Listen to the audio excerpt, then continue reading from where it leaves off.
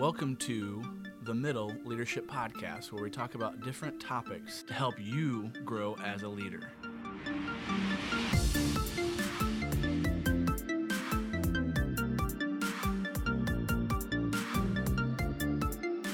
Welcome to the first episode of the Middle Leadership Podcast. I have invited my friend Jeremy Earl to be with us this morning. Hello, everyone.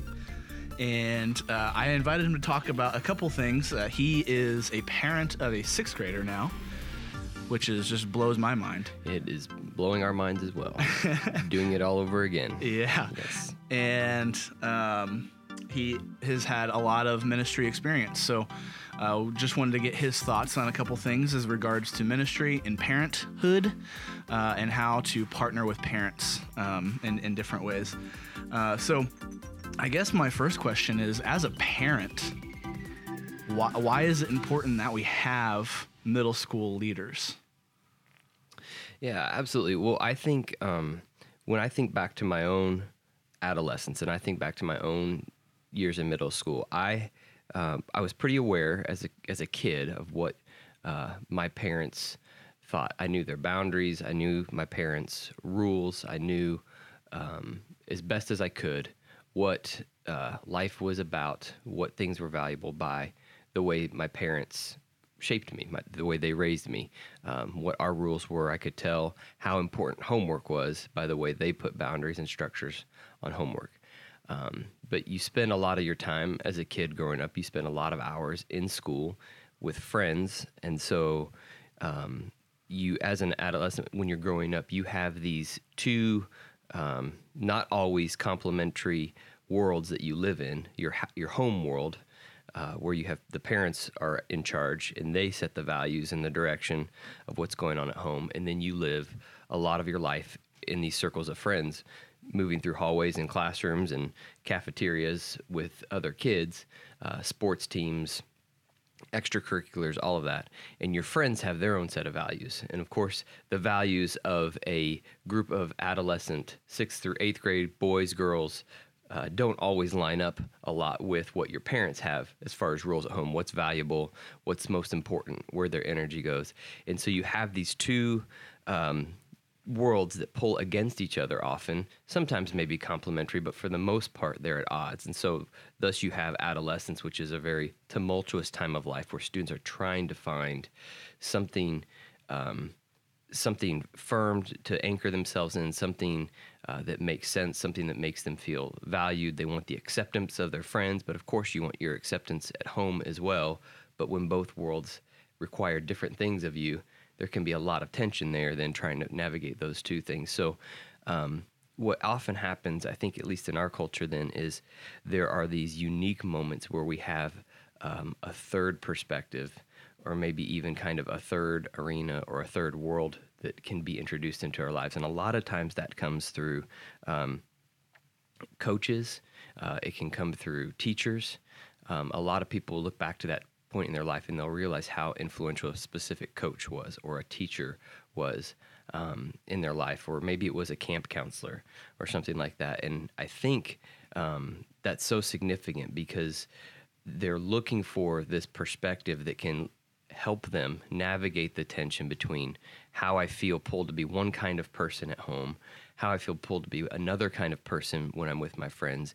And so the opportunity for youth coaches is to step in this unique role and be that third voice that can help really give insight and clarity to a student who is, again, largely being pulled between these other two worlds. And sometimes it's that third voice that can bring so much perspective and so much clarity. So, for me, as a parent, having had one son who's gone through middle school ministry and having to already have the chance now, even as he's a high schooler, to still look at those people who I know, that's that third voice in his life. I know now, getting ready to do it again with my second oldest, I'm so anxious to see who are going to be these people who, come out in his life through the things that he's involved with, because there's just a tremendous amount of potential. And a youth coach, I know for me, when I was in high school, had one of those that was incredibly influential in my life, and so I know as a parent to be looking for that, because often they're going to be they'll be some of the people who will be the deciding factors as our kids try to figure out their identity between who their parents are shaping them to be, who their friend groups are shaping them to be, and where they actually end up.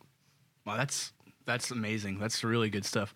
Now, so what kind of traits are you hoping that person has for your son? Yeah, it begins with, and I think this is the most, I know, working with college students who I even try to encourage to consider becoming youth coaches as a way of serving in the church community. The most accessible trait that I think anyone can have is just someone who's willing to put in the time and interest, in kids. And so, first of all, the traits in a youth coach, if a youth coach shows up regularly to serve, they have done half the work right there. Being consistent and being able to, be able to regularly be part of a student ministry community or in a core group or whatever specific area they choose to serve. That goes a long way when kids see people show up. Someone who doesn't have to be there, but they're here every week. They're here to, they're here, either they've learned my name, they're working on learning my name, they're asking about, my team and how things are going, or, my dog that ran away last week, whatever it is, they're here and they're taking an interest in my life. And I think sometimes we tend to think that what it takes to be a great youth coach is some sort of just sage wisdom that has all the answers to all the questions, and that's just not the case. The time in and the love for another person and their story is just so highly valued, especially in the lives of these adolescents. So for someone older to just take an interest in them and their story and how their life is going is tremendous. Is tremendously valuable. That's amazingly true. If you think about the influential people in our own lives, a lot of times it's just someone that's there for you, not necessarily having the right answers, but along for the journey and wants to be a part of your story, a part of your life. That's huge. That's huge. That's a big win. I guess my next question for you, as a parent, we have two kinds of groups that listen: Sunday morning groups, meeting weekly Sunday mornings, and then core groups that meet throughout the week. Those different types of leaders, how can they partner with parents? Is there good ways, good avenues to partner with you to help make that third voice consistent with the home voice? Yeah, I think when we talk about partnering with parents, that's obviously, the parents are the primary influencers in the life of these kids. And so our goal is really to be there to assist. And I think when we, one simple way is to in both our conversations, as a youth coach, in conversations with the students who are serving, and in conversations with the parents, when we have those opportunities, because those opportunities don't obviously come along as often. Few and far between, for sure. Yeah, but the simplest thing is, I think, is to constantly have just be acknowledging that relationship exists in our conversations with them. So as a youth coach, I want to be asking my kids about their home life. I mean, that's a part of what I want to ask about. I want to know how school's going. I want to know how sports and everything else is going. But how's things going at home?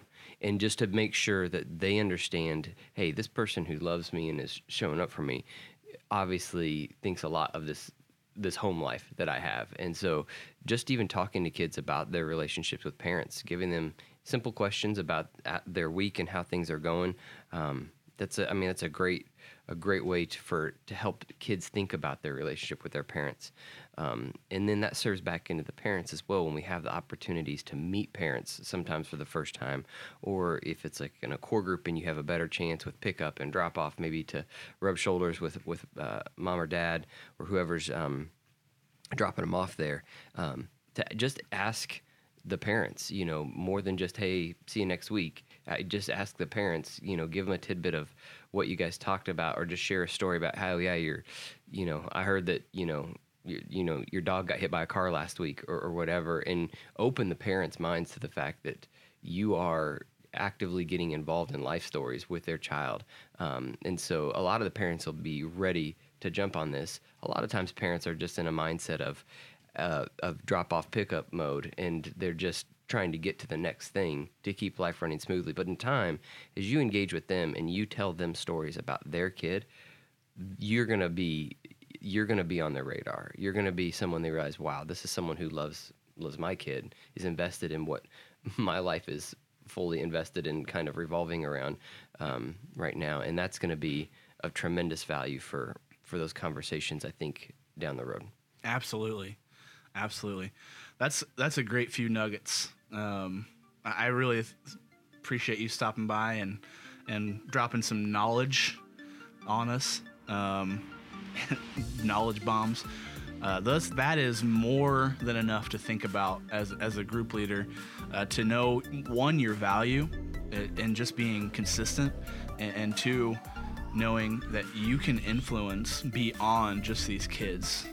Stopping and talking to the parents, like Jeremy was saying, is just a huge deal. Not only for the kids, but for the parents as well. But yeah, it opens up the door for a lot of opportunities. So. Awesome. Well, thanks for having me today, Tyler. Indubitably. Outro music. Outro music. Outro music. We're out.